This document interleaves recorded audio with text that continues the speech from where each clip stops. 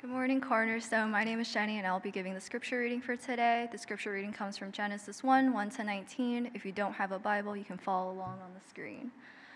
Genesis 1 to 19, the creation of the world. In the beginning, God created the heavens and the earth. The earth was without form and void, and darkness was over the face of the deep. And the Spirit of God was hovering over the face of the waters. And God said, "Let there be light," and there was light. And God saw that the light was good, and God separated the light from the darkness. God called the light day, and the darkness he called night. And there was evening and there was morning the first day. And God said, "Let there be an expanse in the midst of the waters, and let it separate the waters from the waters." And God made the expanse and separated the waters that were under the expanse from the waters that were above the expanse. And it was so. And God called the expanse heaven. And there was evening and there was morning and the second day. And God said, "Let the waters under the heavens be gathered together into one place, and let the dry land appear." And it was so. God called the dry land earth, and the waters that were gathered together he called seas. And God saw that it was good. And God said, "Let the earth sprout vegetation, plants yielding seed, and fruit trees bearing fruit, in which is their seed, each according to its kind on the earth." And it was so. The earth brought forth vegetation, plants yielding seeds according to their own kinds, and trees bearing fruit, in which is their seed, each according to its kind. And God saw that it was good. And there was evening and there was morning and the third day. And God said, "Let there be lights in the expanse of the heavens to separate the day from the night, and let them be for signs and for seasons and for days and years, and let them be lights in the expanse of the heavens to give light upon the earth." And it was so. And God made the two great lights, the greater light to rule the day, and the lesser light to rule the night and the stars. And God set them in the expanse of the heavens to give light on the earth, to rule over the day and over the night, and to separate the light from the darkness. And God saw that it was good. And there was evening and there was morning the fourth day. Thank you.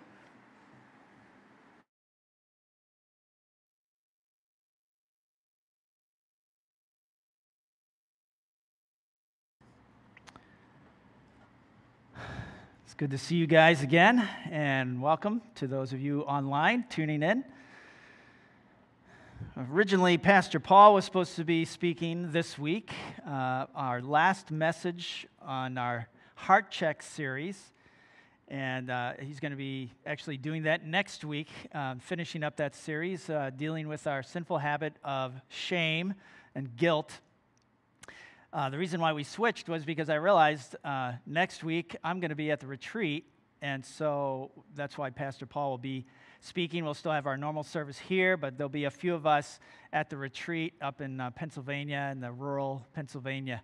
So we'll be tuning in to the service, but I won't be able to speak. So thanks, Paul, for your flexibility and making the switch. But today we're going to start looking at the book of Genesis, which is going to be a series we start. So the book of Genesis is a key book, a foundational book to the faith that we have in Christ Jesus and in the Lord God himself. And it has foundational building blocks. And everything, all the foundational blocks you can find in Genesis. So that's why we're focusing on this book going forward. And much of what we stand firm on that we know and see as a Christian is found in Genesis. For example, the belief that all men are created equal, or all people, we should say, are created equal. Because in this Genesis, we see that man and woman were created in the image of God with intrinsic value. And this is a principle that the United States has been founded on in our Constitution. All men are created equal. All people created equal. But if you think about it, our history has not shown that to be the practice of our nation. So Martin Luther King is a man from our history that we celebrate his memory every January. He is known because he brought this to the attention of the United States, that we are not living as a nation treating people as equal. And so we remember him in this process of that foundational principle and what we founded on as a nation. Another example is the three branches of government we have. Is actually, could you guys put my slides up? Yeah, that'd be great. Yeah, so this is the all people created equal slide. It's cuties. And then this is the slide for the three branches of government. So what this means is that we have three branches of government because our founders of this nation believed in this principle in Genesis that every single person is sinful at heart. And so we can never trust absolute power to any individual branch of government or any one person. So we always need these checks and balances because our assumption is you give absolute power and they're going to corrupt it absolutely. So that's the foundation, and it comes from Genesis. The word Genesis comes from the Greek word, and I'll probably get this wrong, but it's geneseos, which is, you don't need to remember that, but that's where the word Genesis comes from. And it can mean, depending on the context, history of origin, birth, genealogy. The Hebrew word is actually the title in Hebrew. It comes right from the very first word on verse 1 of Genesis 1. And it's translated in English just simply to mean in the beginning. So that's why this series we're going to start today is called Beginnings. And it's the beginnings of everything that we're going to see and how we understand who the Lord God is. This series through Genesis isn't just to help us learn the stories of Genesis, but to see who God is and to know him more because of what we learn in Genesis, the beginning, the book of beginnings.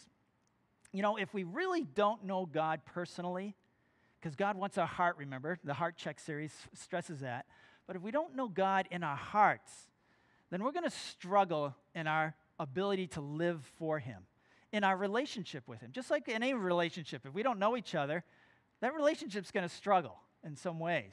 And it's the same with us who follow Christ Jesus, the Lord God in the flesh. And so reading Scripture and reading Genesis particularly helps us know who God is and learn his character and his principles and his ways so that we can relate to him more personally and he can be a part of our lives and we can have this relationship every day, walking in step with his Spirit through Christ Jesus and having our faith in him. You know, what I mean is that in Christ, we may struggle to actually walk with Christ, even though we may know the message of the gospel, and even though we may understand what Jesus achieved on the cross for us, the forgiveness of our sins, but we may know about these propositional truths in a sense, but we don't know him personally.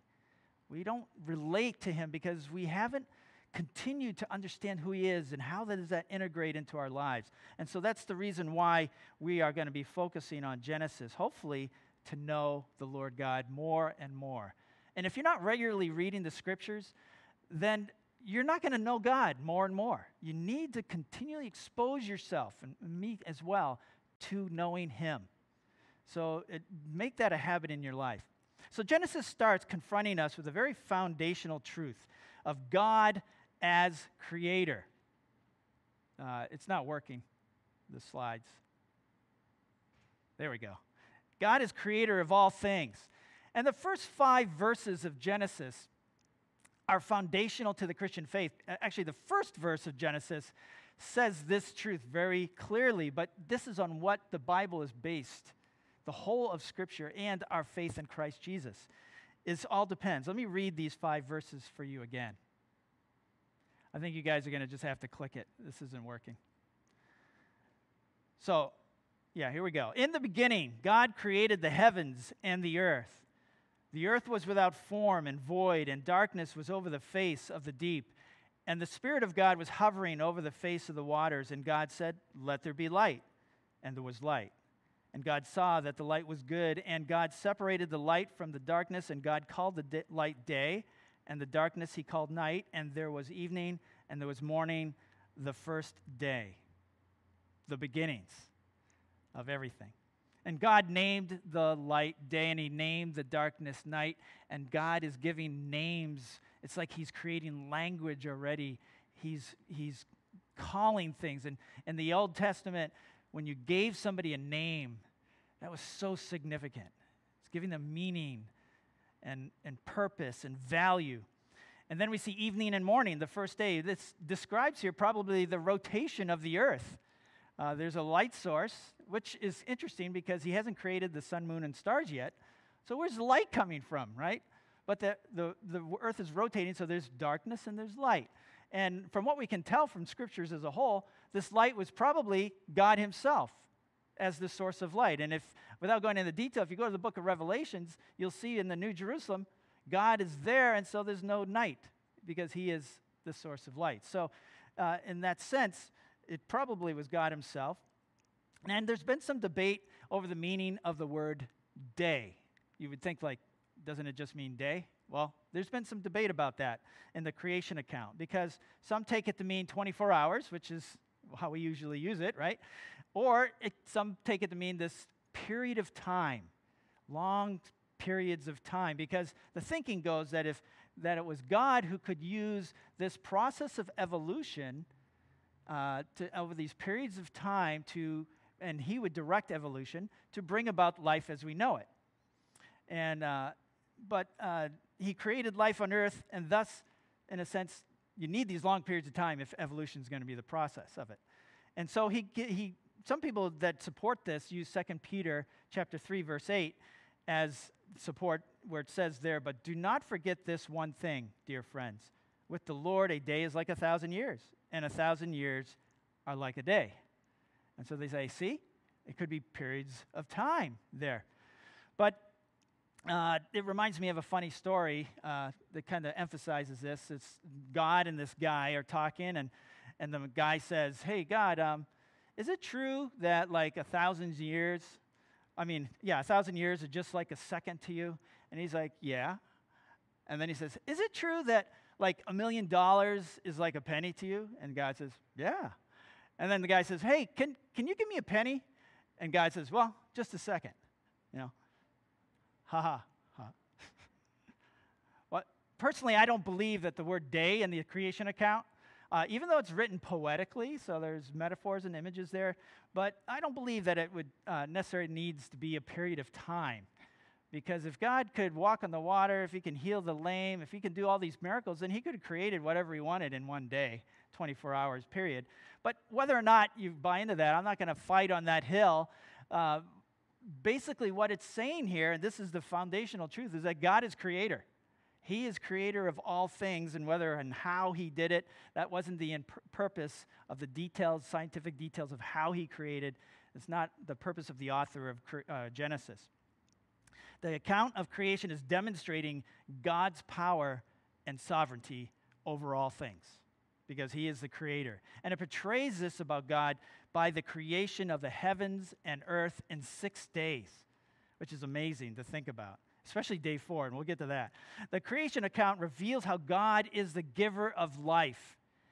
Everything he does, he creates these, in a sense, physical boundaries in the heavens and the earth. Why?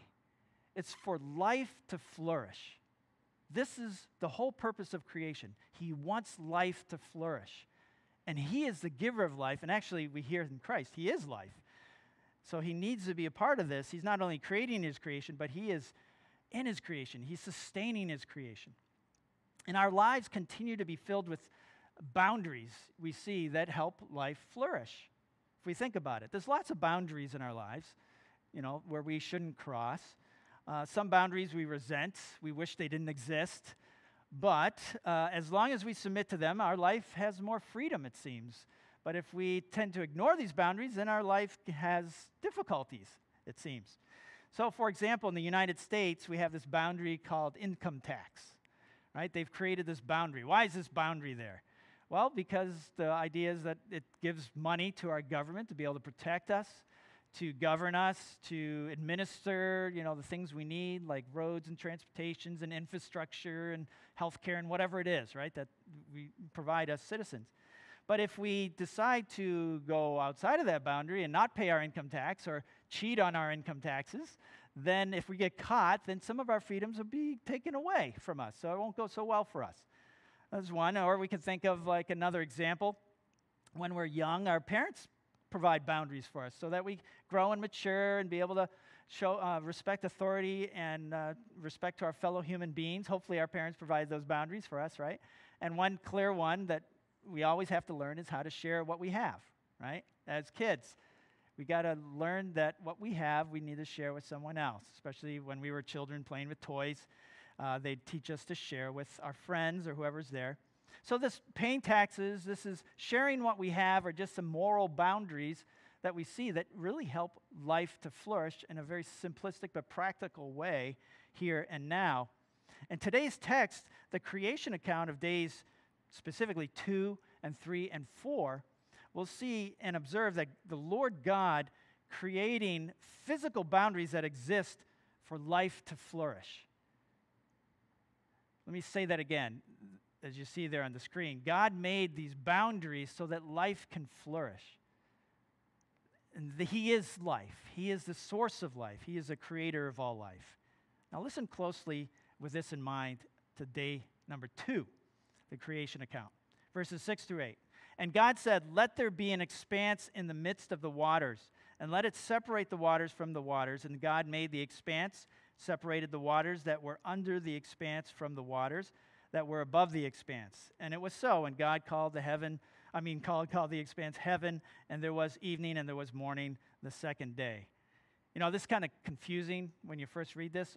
What I simplified is, on day 2, God just took the waters and He separated them vertically.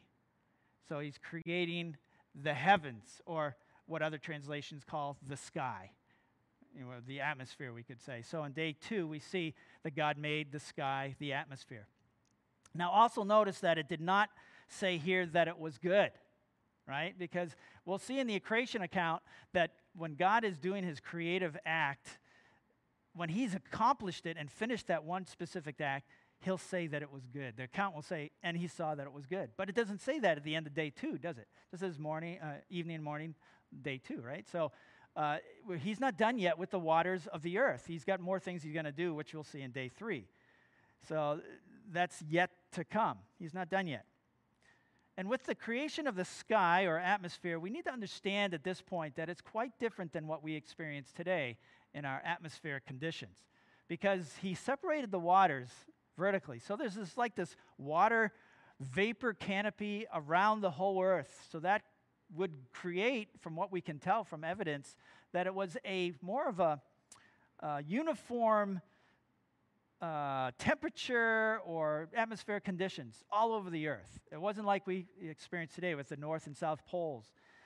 For example, there's evidence that places like Siberia were once tropical when you look, and the archaeological evidence there, and the rock strata and things like that. There wouldn't be this jet stream atmospheric condition like we hear in the weather today with weather storms. It just, the people of the days then wouldn't experience that like we do today. It was a totally different atmosphere than we experience today. And this meant there was no rain like we experience today. It was just because it wasn't needed. The earth didn't need the rain like we do today because it was watered differently. And it's kind of described and hit on this in chapter 2, verses 5 and 6.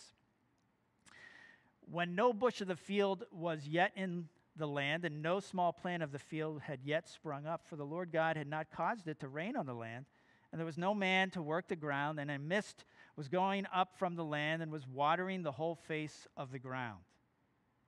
Quite different than what we experience today. So just like in a greenhouse, plants thrive and things grow really well. And not only plants, but we see from this Genesis that humans did well. They thrived. They lived significantly longer from the period of creation to the great flood in Genesis 7, we'll see. The lifespan was super long. I mean, Adam and Eve, we'll see, both are said to have lived over 900 years. Think of that. Just imagine living 900 years.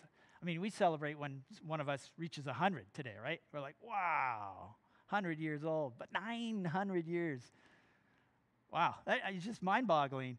And this then all changed when the flood happened. We see in Genesis 7, the lifespans dramatically start dropping off once the flood. And so that just means that there was this worldwide cataclysmic change with the flood. It wasn't a localized effect. And we see some evidence of this with frozen animals that are said to have been preserved for thousands of years, like the woolly mammoth. You can throw that slide up there.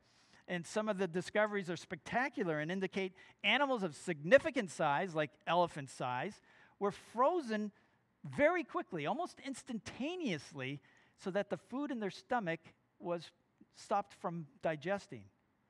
It's amazing. Like if you killed me now and you just let me lay here, my stomach would continue to digest the food that I had for breakfast. But they were frozen so instantaneously that thousands of years later, they still had food in their stomach. What happened to the earth to freeze things like that quickly? Some people believe it was the flood that could be explained, those kind of things. So God established the boundaries of the sky to create an atmosphere for living things to thrive. So now let's look at day 3, verses 9 through 13. And God said, "Let the waters under the heavens be gathered together into one place, and let the dry land appear." And it was so. And God called the dry land earth, and the waters that were gathered together he called seas. And here we go. And God saw that it was good. And God said, "Let the earth sprout vegetation, plants yielding seed, and fruit trees bearing fruit, and which is their seed, each according to its kind on the earth." And it was so. The earth brought forth vegetation, plants yielding seed according to their own kinds, and trees bearing fruit, in which is their seed, each according to its kind. And God saw that it was good. And there was evening, and there was morning the third day. So here on day 3, God made the land, the seas, and the plants. So God established some more boundaries for life to flourish. And we see actually life now coming in the guise of plant life to flourish. They each have their own kind. And you notice they each have their seeds, which has helped them reproduce. You know, this whole idea of God's act here on day 3, this creative work, is also described by God himself in the book of Job. At the end of that book, when he was talking, the Lord God was talking to Job, kind of challenging Job. And let me read this for you. It's really interesting. It says, this is the Lord God speaking. "Where were you when I laid the earth's foundation? Tell me if you understand. Who marked off its dimensions? Surely you know. Who stretched a measuring line across it? On what were its footings set? Or who laid its cornerstone while the morning stars sang together and all the angels shouted for joy? Who shut up the sea behind doors when it burst forth from the womb? When I made the clouds its garments and wrapped it in thick darkness? When I fixed limits for it and set its doors and bars in place? When I said, 'This far you may come and no farther. Here is where your proud waves halt.'" See, God is referring to these boundaries and limits that he made on day 3 for life to flourish, and then plant life began on the dry land that he created. And like I mentioned, it mentions there specifically that each plant and each tree had its seeds and its fruit, which had seeds in it. And so there's this image of life. For life to be there, it has to be able to reproduce, to multiply. And we see that as a characteristic of life, especially life that flourishes. And then on day 4, God made, I guess it's working now. Here we go. Yeah, it's working now for some reason. So on day 4, God made the sun, the moon, and the stars. Now this is interesting because we already have plants, but we don't have the sun yet. So let's get into this in verses 14 through 19. "And God said, 'Let there be lights in the expanse of the heavens to separate the day from the night, and let them be for signs, for seasons, for days and years, and let them be lights in the expanse of the heavens to give light upon the earth.' And it was so. And God made the 2 great lights, the greater light to rule the day, and the lesser light to rule the night, and the stars. And God set them in the expanse of the heavens to give light on the earth and rule over the day and over the night, to separate the light from the darkness. And God saw that it was good. And there was evening, and there was morning, the 4th day." Day 4 amazes me because basically he's creating the whole universe in one day. You know how big the universe is? That is amazing to me. The earth is one thing. The earth is big compared to us, right? But the universe, now that's power. He's created the whole universe in one day.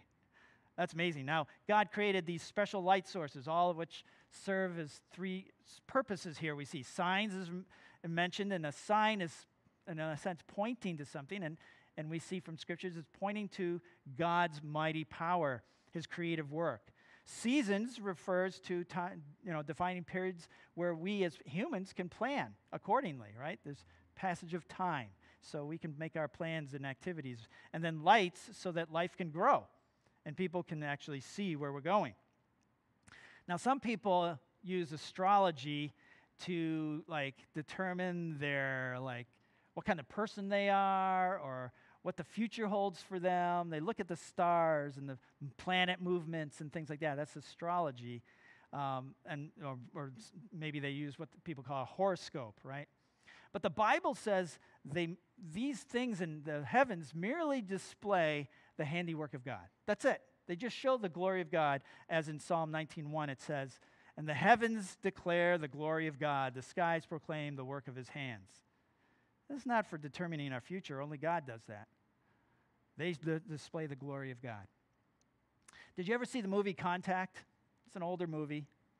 It's with Matthew McConaughey and Jodie Foster. Jodie Foster's a scientist who sits there and listens to radio signals from outer space, hoping that she'll come across some intelligent, one that indicates intelligence outside from the earth, somewhere else in the universe. And there's this one scene when she was a little girl, kind of the background story of her in the movie, when she's talking to her dad and they're looking at the stars, and she says, "Dad, do you think there's any intelligent life out there other than here?" And he just paused thoughtfully and said, "If there isn't, it sure is a waste of space.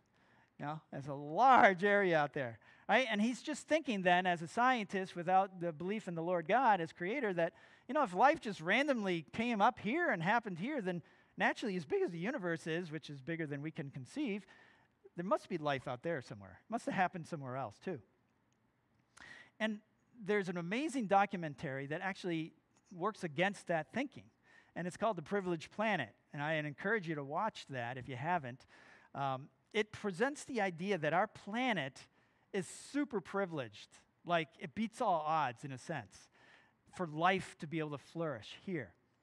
And one key thing is the position of our planet in our solar system. It's not too close to the sun, it's not too far away from the sun.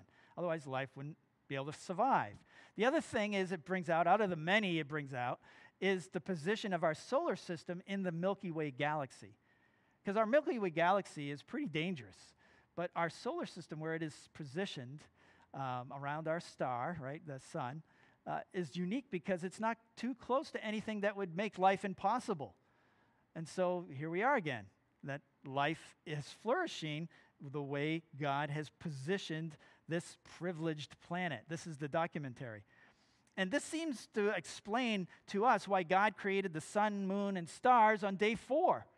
Because he created life on this earth, this planet, and then he created the universe so that the life on this planet can be supported and sustained and flourish.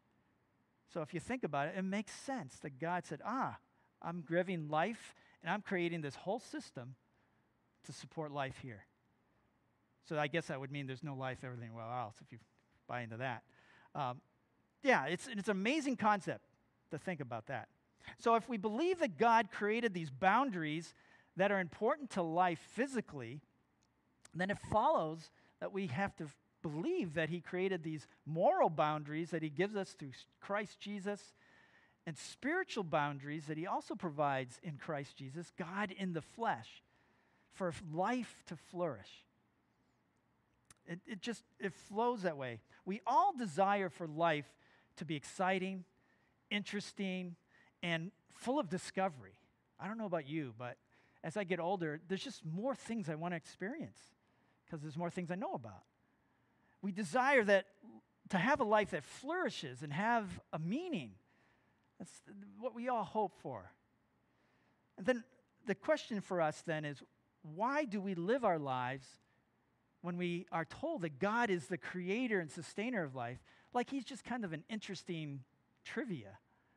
And we don't live within the boundaries, the commands he's given us as the creator, the sovereign creator. Why do we often ignore his commands and live the way we want to?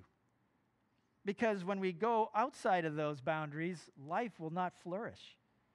We will be struggling. We will face all kinds of hardship, and without hope, we'll fall into all kinds of darkness. And it's mainly because we don't know God. Even if we've professed a faith in Christ Jesus, but we're not seeking to know him, then what kind of faith do we have? Is it just a name only? If we want a life that flourishes like God intends, then we must trust his boundaries totally, because he is life. Just as Jesus, God in the flesh on earth, claimed when he said, I am the way, the truth, and the life, and no one comes to the Father except through me. Boundary right there. If you want life to flourish, follow me. And those of us who follow Christ with our hearts, then naturally, as we experience the abundant life that he gives us and how life flourishes when we follow him and his boundaries, we're going to call others and say, hey, come along with me, man, and follow this Jesus. He is the life. Because with life without him is really no life at all. Let's pray together. Lord Jesus, we place our trust in you. And Lord, we pray that that statement in our hearts and minds and through our mouths, that we trust you, would be a reality. And we pray that the Spirit that indwells us through faith in you and the life that comes into us through you would flourish. And Lord, we say that not with the intent to just be comfortable, because we know that you said we will face all kinds of hardships. And we don't say that to just think that all the blessings that we will receive of eternal life, because before that finish line, there's going to be many difficulties we will face. But we know that the peace that passes all understanding will guard our hearts and minds when we follow you, and that no matter what comes, we will experience joy and hope for the future and life that flourishes. Because, Lord, life that flourishes we know is reproducing. And so when you say, go and make disciples, you say, come, follow me, I am the life, and just point others in my direction. And let me do the rest. And Lord, we pray that Cornerstone would become a flourishing, reproducing, multiplying arm of your body here on earth, because we believe in you who is life. We pray this in Jesus' name. Amen.